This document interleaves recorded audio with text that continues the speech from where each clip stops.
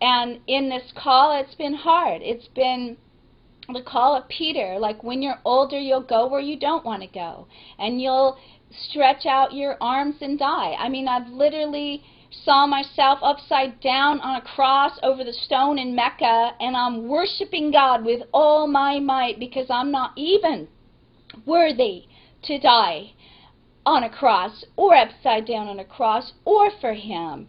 But He says I'm worthy if I've forsaken all for Him. Now, does God love my kids? You bet He does. And they will receive a heritage of righteousness. And I'm sick of the Christian subculture. We're too much about our now I'm not belittling families at all. It's just that we're too much about this. And we're supposed to be about God and His kingdom not being of this earth, and moving in that kingdom and bringing souls and having our children understand that there is a spiritual battle. And if they're just thinking about a little American dream life, they're not going to be equipped for the battle. And I want to equip them for the battle. And the way I equip my children for the battle is I tell them the truth. And as they know the truth, they're all equipped.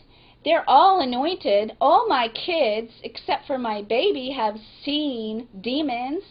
My little girl felt called of God when she was 5. She was at kindergarten, and she came home and she said, "Mommy, I looked up in the sky and the heavens opened and a light shone down and God spoke to me." And I said, "What did He say?" And she said, "He told me to go and tell everyone in the world about Him." And it was so beautiful. She made a big sign that said Jesus, and then she carried it around our neighborhood. And she's very, very adventurous, so she had already done this and got back before she told me. So, but my son, he saw a demon sitting on me one night when he was only 4 years old. I was having a really demonic dream. It was death and murder and blood and luck. And he woke me up. He said, Mommy, are you okay? I woke up, and he said, Mommy, I saw a black man sitting on your back, and it had spikes coming out of its head. And I said, was it scary or was it funny? And he said, it was scary.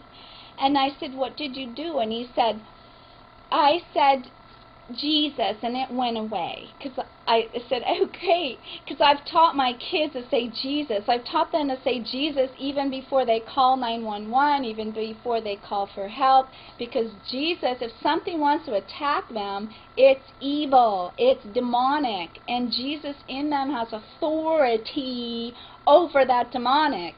I've had countless times when I've been attacked physically by the enemy trying to bring something to assault me, and I have said Jesus, even barely breathed it, and the enemy has turned and fled. And I'm talking people and animals. It's like they know I face, and I give up everything for that cause, even my children. And I know this isn't sit well with people, but the Bible says if you do not give up your father, your mother, your house, your lands, your children for my sake, you are not worthy of me. And you need to count the cost, because it is costly. And if I hold on to something, the enemy is going to grab that thing and twist my emotions around so that I can't confront that thing and get it out. Because it's got to go, because the souls are mine, the Lord says. They're mine. He died for him. Nobody else died for him. He made them. He died for them. They're his. And he says they're mine, and he calls them back to himself. And he says the silver and gold is mine. And he says the souls are mine of the earth. The harvest is his alone. And it is his jealousy. I've seen he asked me if I would marry Islam. What is that about? I saw a big cup, He said, will you pay the bride price? Like I'm the bridegroom?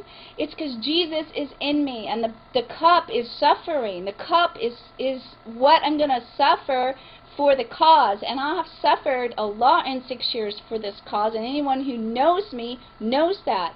But the principalities appeared to me, and I am anointed to take them out. And I go before, and I break open, and I tear up, and I pull down, and you're anointed to do that in your territory with what God's called you to do.